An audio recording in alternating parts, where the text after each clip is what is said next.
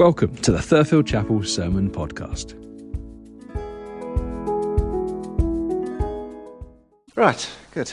Shall we start with a word of prayer? Loving Heavenly Father, we do thank you for those powerful words from the book of Revelation, Lord. And now, Lord, we ask that you be with us and speak to us all this morning, Lord. And if anything is said that is not of you, Lord, may it be quickly forgotten.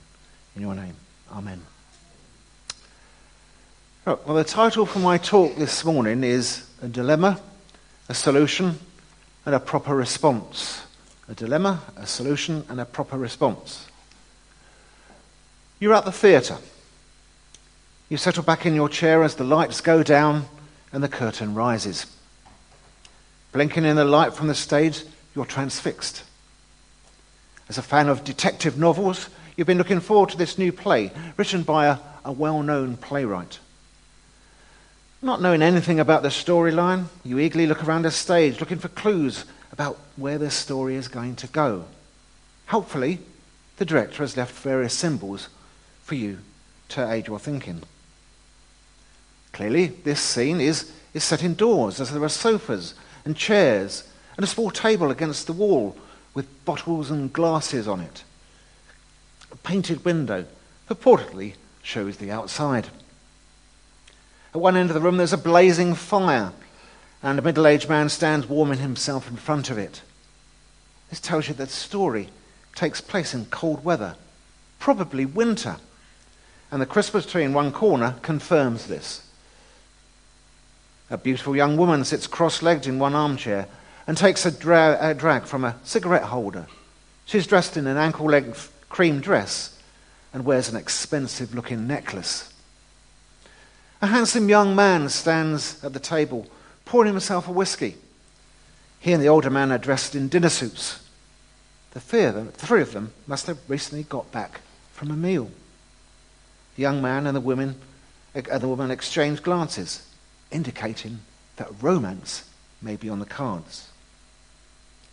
A chandelier hangs from the ceiling together with the actors' clothes, telling you that this is a wealthy family, and the scene is set in the 20th century, probably in the 1920s or 1930s. And a maid entering and carrying a tray full of cups, saucers and a teapot confirms this. Her dress is from that period. So far you've discovered that the play takes place in the home of a wealthy family around Christmas time in the 1920s or 30s.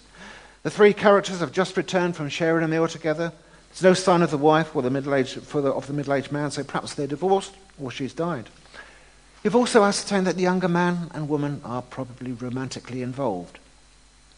Not bad, considering that you know nothing about the play, haven't read a programme, listened to a narrator, or heard a word being spoken. In fact, the play is only 30 seconds old. How do you know so much about that play? The answer is that you can read and understand all the clues given you by the director. He wants you to understand what's going on, and he's speaking to you in a non-verbal language that you understand. Try to explain every single detail would require prolonged study beforehand by the audience, or an annoying and non-stop narration that would ruin any suspense or intimate moment. The book of Revelation is a little like this play. The crucial difference is that we don't readily understand the clues. This is because the author, John, lived a long time ago in a different culture, spoke a different language and wasn't writing to us anyway. John would have just as many problems understanding our fictional play if the roles were reversed. If the book of Revelation wasn't written to us, then why is it in the Bible? And why am I preaching from it this morning? The answer is that although John himself didn't know that he would have readers far away in time, culture and language, the Lord did. The book of Revelation wasn't written to us, but it was written for us. John lived when the church was a ragbag collection of small churches around the northeast of the Mediterranean. Even with the help of the Holy Spirit and wandering ministers, missionaries like the Apostle Paul, the church probably felt very small. tiny congregations of only a few believers met in many towns and villages. The Greco-Roman Empire, with its legions of pagan gods, massive temples and statues, would seem an enormous threat.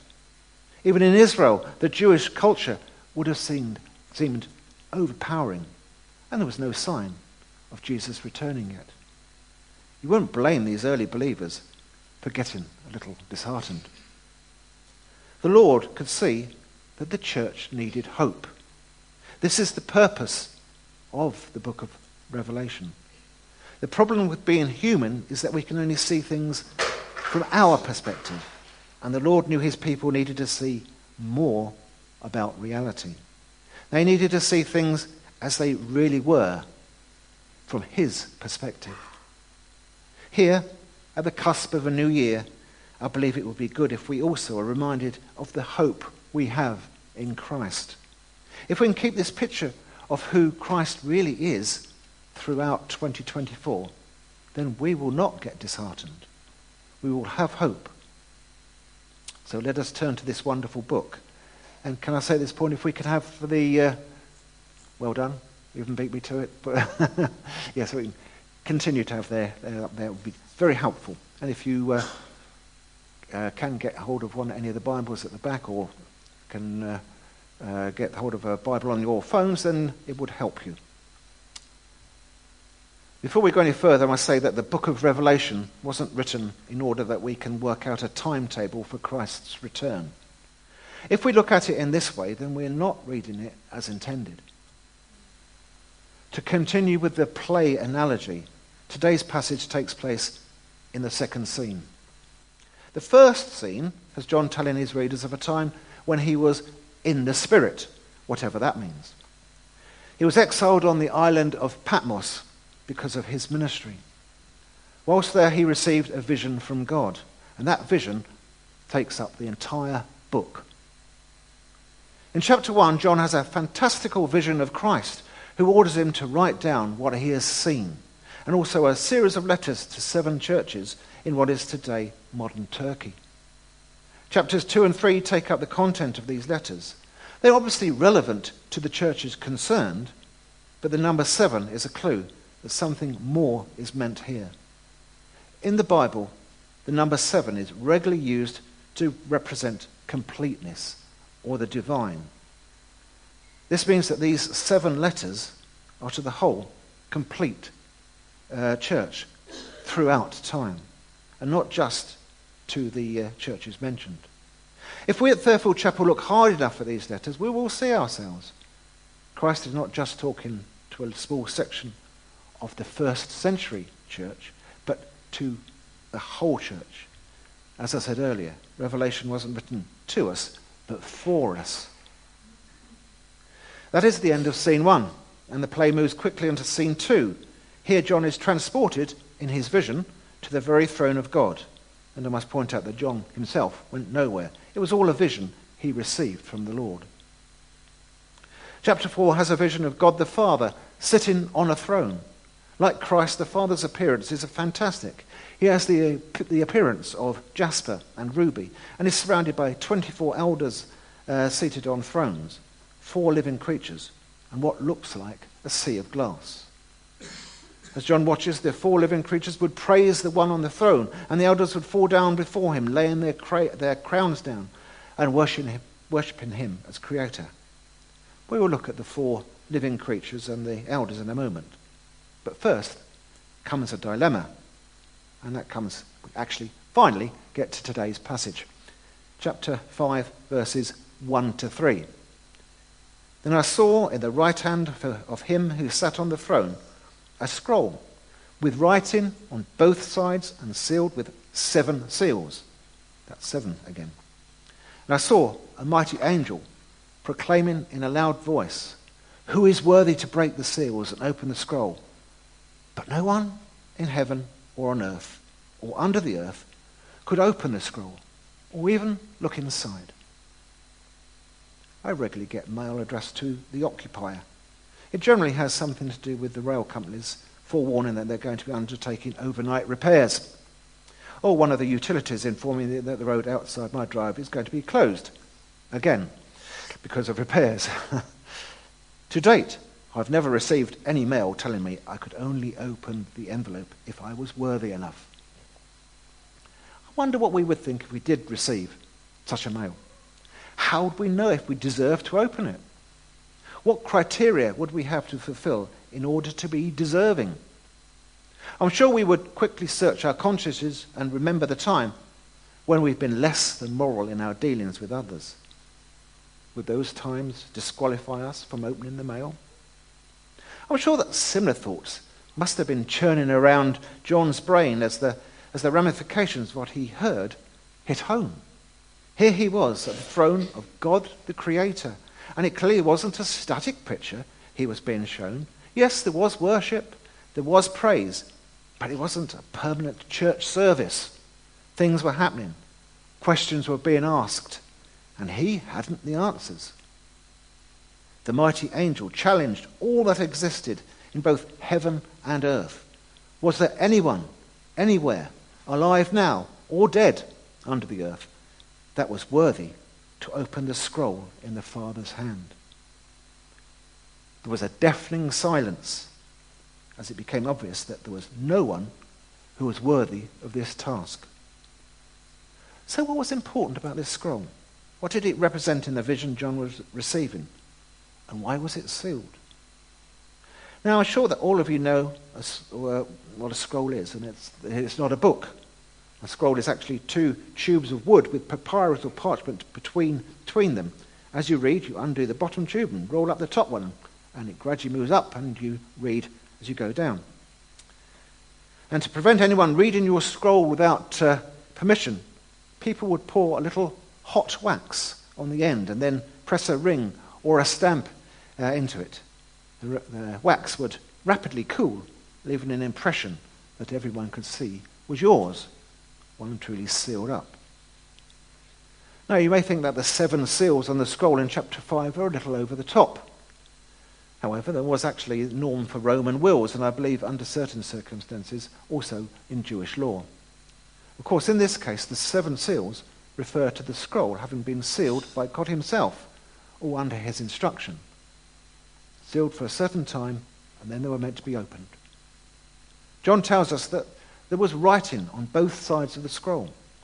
This was unusual, as the method of producing scrolls would leave one smooth side for writing and the other being rough and uneven. If both sides of a scroll had writing, then that would mean a full and important message, and a lot of it. That the content was written at all is significant. God had written it down, and he had sealed it up. There was no possibility of it being changed, at least for the time being. But what was the content of this scroll? Today, we're only looking at chapter 5 of the book of Revelation, but to understand what the scroll is about, we would have to study chapters 6 to 10. In these chapters, we would find out what happens when the seals are broken and the scroll is unrolled. However, so far in this morning's talk, we have discovered that no one can be found who is worthy of doing this. It's not much of a spoiler alert to let you know that one is found who is worthy, but that comes under part 2 of my talk, the solution. Suffice to say that certain momentous events occur on earth as the seals are broken.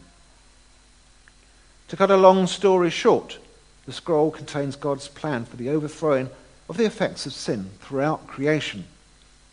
God is not blind to what is going on in the world, and neither is he not doing anything about it.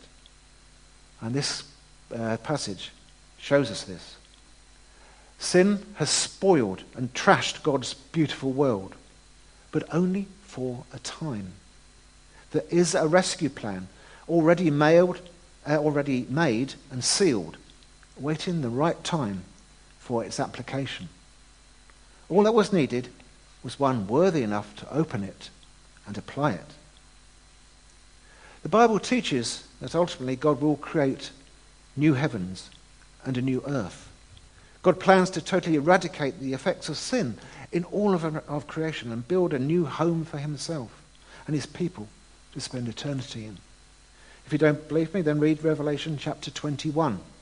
This is our future, and a wonderful future it will be. In the meantime, we live in a world where people look for answers to the world's problems in all the wrong places. People put their trust in human governments, in wealth, in pleasure, and in human philosophies and religions. News in the media is full of stories about the results of doing this, and we hear about crime, war, and hatred. People talk about being on the right side of history, which is absolute nonsense. And technological developments only hide the fact that morally nothing has changed. We are the same sort of people as we were thousands of years ago. This is why the mighty angel couldn't find anyone who was worthy to open the scroll. He searched history throughout time. The Old and New Testaments show us that God is committed to using humans to work within his creation. But all of us have contributed in some way to the problem of creation. We therefore can't be the solution, as we're part of the problem. This was the dilemma. Verses 4 to 7 gives us the solution. I wept and wept, because no one was found who was worthy to open the scroll or look inside. Then one of the elders said to me, "Do not weep. See, the Lion of the tribe of Judah, the Root of David, has triumphed.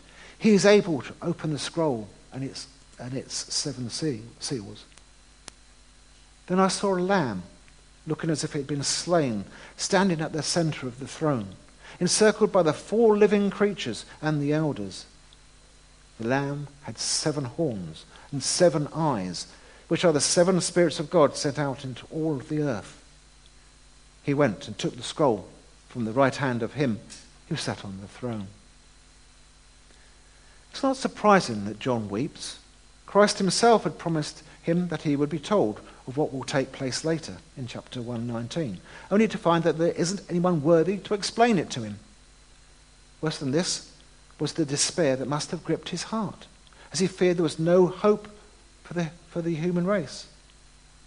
If God was working his plan of salvation out and using human hands, then there was no one worthy to do the job. And then what hope had the small group of churches who trusted in him for everything, including their future? Then one of a group of men that John calls elders approaches him and tells him not to weep. There is a solution to the dilemma. In fact, it is already solved. Who is this elder? Well, let's go back to chapter 4, verse 4, which says, "Surrounding the throne of God the Father were 24 other thrones, and seated on them were 24 elders. They were dressed in white and had crowns of gold on their heads." These 24 elders represent the church. Remember, this is a vision. The 24 represents a combination of the 12 tribes of Israel and the 12 apostles, Old Testament believers and New Testament believers, the whole church. Their white robes represent purity and victory, and their crowns tell of their royal priesthood. Verse 10. This elder tells John that a solution has been found to the dilemma. One has been found who is worthy of breaking the seals and opening the scroll in the Father's right hand. He is the Lion of the tribe of Judah. He is the Root of David. These 2 titles are prophecies from the Old Testament. They are messianic prophecies that predict that one would come from the tribe of Judah who would rule the nations. Judah itself is called a lion's cub in Genesis 49:9. In Isaiah 11 we have a great prophecy of the coming Messiah, the Saviour, whom we're told would come from the stump of Jesse. In other words, from the family line of Jesse. In today's passage, we're reminded that Jesus came from the tribe of Judah and the family of Jesse. Later, apocryphal writers like 2 Esdras would write that the Messiah would appear as a lion and attack the eagle of the Roman Empire. How wrong he was. And that's why we don't have the Apocrypha in our chapel Bibles.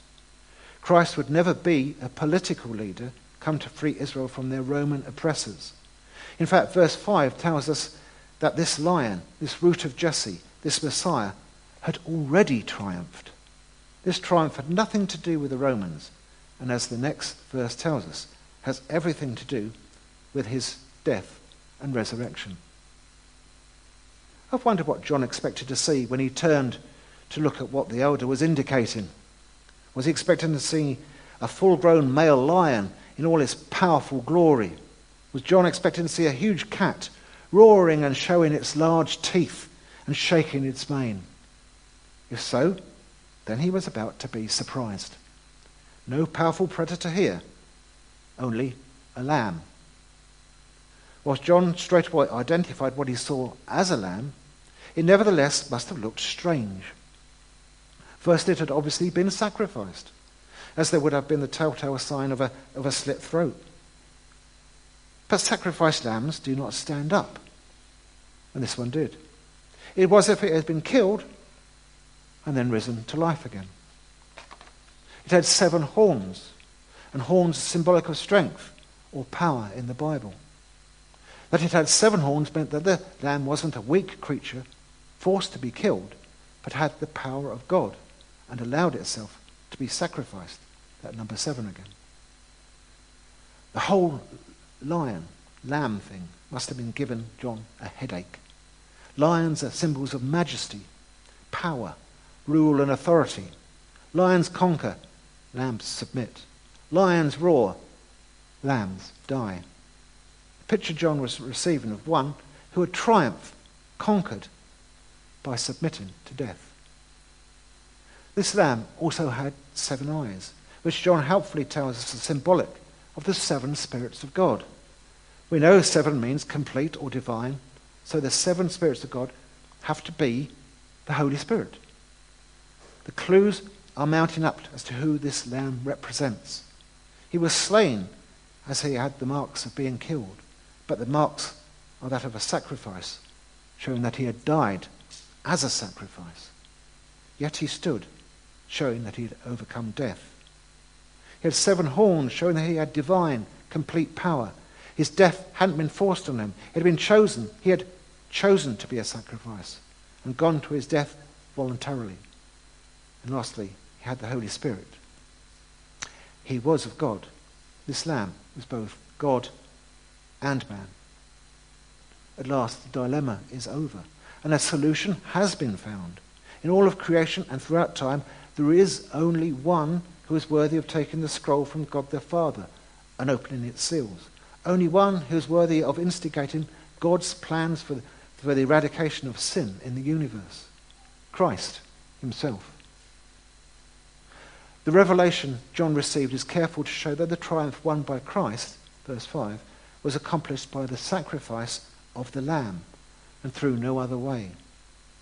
More than this, the Lamb triumphs would enable more than the removal, the Lamb's triumph would enable more than the removal of sin from human beings if they trusted him. But the complete removal of sin everywhere. It wasn't a lion that took the scroll from God's hand, but a lamb. A proper response, verse 1. Verses 8 to 10. And when he had taken it, the 4 living creatures and the 24 elders fell down before the Lamb. Each one had a harp, and they were holding golden bowls full of incense, which are the prayers of God's people. And they sang a new song, saying, "You are worthy to take the scroll and to open its seals, because you were slain, and with your blood you purchased for God persons from every tribe and language and people and nation. You have made them to be a kingdom and priests to serve our God, and they will reign on the earth." Time to look at who these 4 living creatures are in this vision. Who do they represent? Well, again, going back to chapter 4, verses 6b to 8, this introduces them to us. In the center, round the throne, were 4 living creatures, and they were covered with eyes in front and back.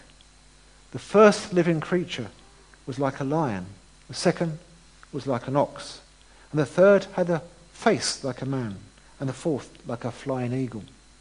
Each of the 4 living creatures had 6 wings, and was covered with eyes all around, even under its wings.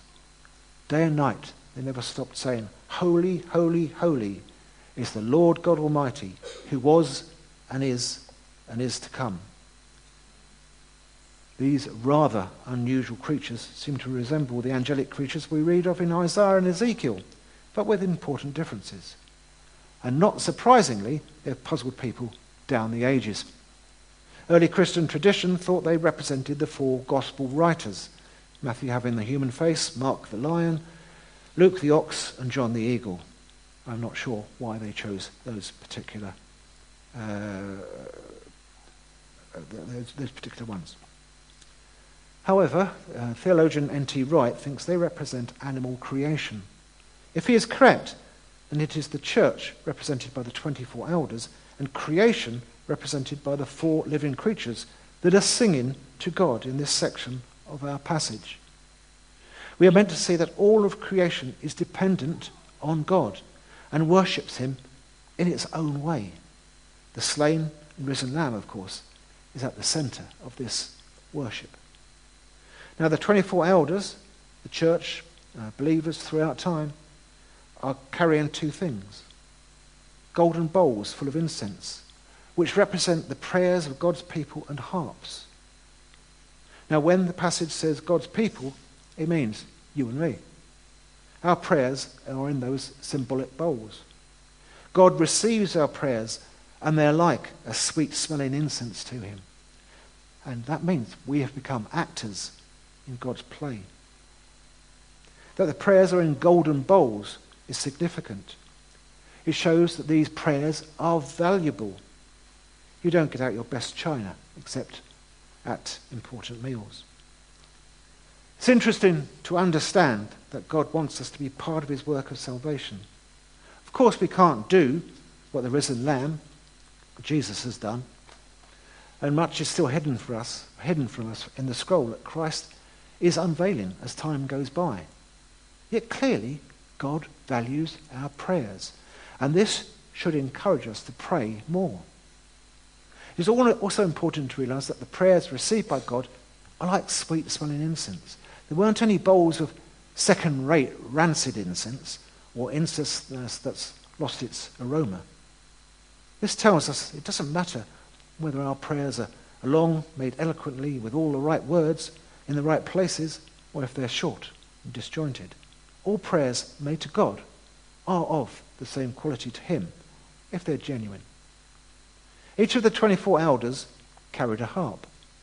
Just as the incense represented the prayers of the church, so too do the harp.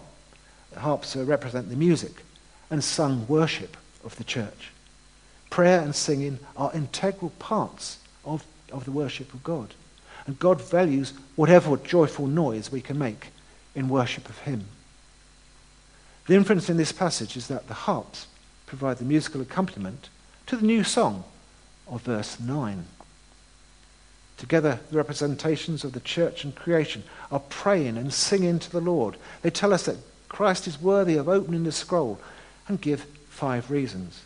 And these reasons fall into past, present, and future. The first, the past, has to do with Christ's death. Now his blood paid the price for the salvation of persons from every tribe and language and people and nation. Verse 9. Our eternal life with Christ came at a cost, but a cost that Christ was willing to pay. Note that this is viewed as an accomplished fact. We don't have to perform rituals or live with uncertainty as to our position with Christ.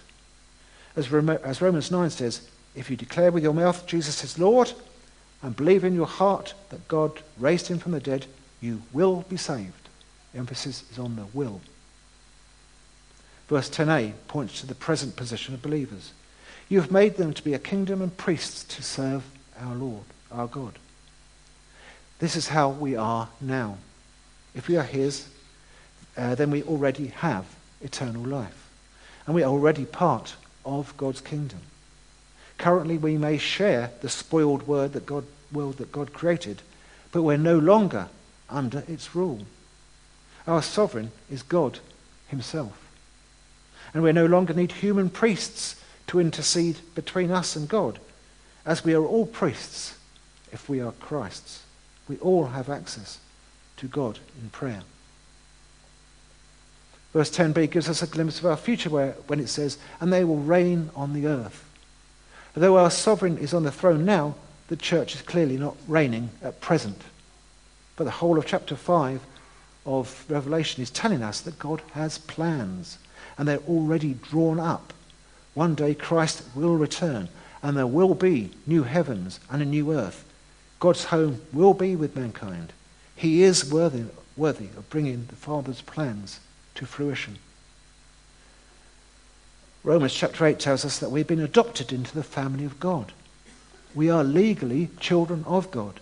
Once we were a little lower than the angels, but now we are above them as brothers and sisters of Christ. In the Garden of Eden, we were an innocent creation, but now we are forgiven. We are forgiven co-heirs with Christ, and our future includes reigning on earth with Christ. Proper response number 2, verses 11 and 12. Then I looked and heard the voice of many angels, numbering thousands upon thousands and 10,000 times 10,000. They encircled the throne and the living creatures and the elders. In a loud voice they were saying, "Worthy is the Lamb who was slain, to receive power and wealth and wisdom and strength and honor and glory and praise." The vision John was receiving must have nearly overwhelmed him. Nothing was standing still for long. Now innumerable angels added to the praise and worship of the elders and living creatures. Before, John had been able to count the number of participants, but not now. In a scene resembling that of a film or an opera, and in one voice, hundreds of thousands of angels exalted the Lamb. And it was a sevenfold exaltation. He was worthy to receive power, they exclaimed. He alone was the man God who had died and risen from death. He alone was the Saviour who was worthy of the power to defeat Satan and to accomplish God's purposes on earth. And wealth. The richest men on earth only have a fraction of the potential wealth of creation.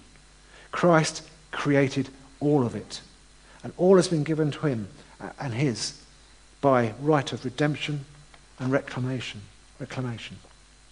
And wisdom. The Lamb is God. He is omniscient, all-knowing. Because of this, he is worthy of understanding and putting into action the purposes of God. And strength. The Lamb has what it takes to do the job, to finish the purposes of God as given in the scroll and the seals.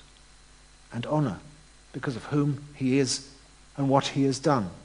He is worthy of all the esteem, value, and respect given him. And glory. The glory of the Lamb stems from his person and his work, both past, present, and future. And praise. It is the praise of a job well done. The Lamb deserves our praise because of what he has done for us. But more than this, we should praise him for what he is doing in our lives now and what he will do in the future. Proper response 3, verses 13 and 14. Then I heard every creature in heaven and on earth and under the earth and on the sea and all that is in them saying, "To him who sits on the throne and to the Lamb be praise and honor and glory and power forever and ever." The 4 living creatures said, "Amen."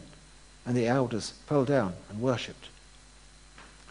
In thunderous worship, all of creation worships both God the Father, him who sits on the throne, and God the Son, the Lamb. This must have been an awe-inspiring sight for John. If we're not totally overwhelmed by the picture presented to us, and if our brains aren't fried by what we have already heard today, then we will have glimpsed a profound truth in what we've just read. For most of us here this morning, may seem obvious, but many groups have struggled with this down the years. Was Jesus God? Well, in this passage, God the Father and the Lamb share the praise and worship of all of creation. This is the praise and worship that belongs only to God. Jesus may have been a man, was born on earth and on the first Christmas day. He may have been the Lion of Judah, Israel's Messiah, and the Lamb of God. Yet he was also God. Heaven and earth met together when Jesus lived on earth. The picture we have this morning is of God's rescue plan for creation. God has plans and purposes to deliver his world from the sin that has spoiled it. He will re-establish his sovereign rule, his kingdom on earth as in heaven. At the heart of those plans is the Lamb, sharing the throne of the Father, who has been given authority to bring those plans to fruition. And why has he been given this authority? Because he is the only one that is worthy. No wonder the 4 living creatures and the elders fell down before the Father and the Lamb. No wonder they answered the praise and worship of all of creation, who were saying, "To him who sits on the throne and to the Lamb be praise and honor and glory and power forever and ever." No wonder they said amen to all of this. The emphasis on these words is clearly worship. They recognize the worthiness of the Lamb to take the scroll, open its seals, and bring to fruition the plans of God the Father. And while the worship is taking place, all attention is on the Lamb. No one is preoccupied with others or themselves. No frail egos have to be massaged, and there are no attention seekers in this passage. This chapter is a beautiful example of what our worship and service should be like today. Not just at some future date, but today. Now, as we pray and then sing one more time, let us remember exactly whom we are praying and singing to. Let's pray. Loving Father, we thank you for this passage from the book of Revelation. We thank you for this glimpse into reality from a heavenly perspective. And above all, we thank you for the Lord Jesus. Now we would join with the 24 elders and the 4 living creatures and the hundreds of thousands of angels in proclaiming, "Worthy is the Lamb who was slain, to receive power and wealth and wisdom and strength and honor and glory and praise." Amen.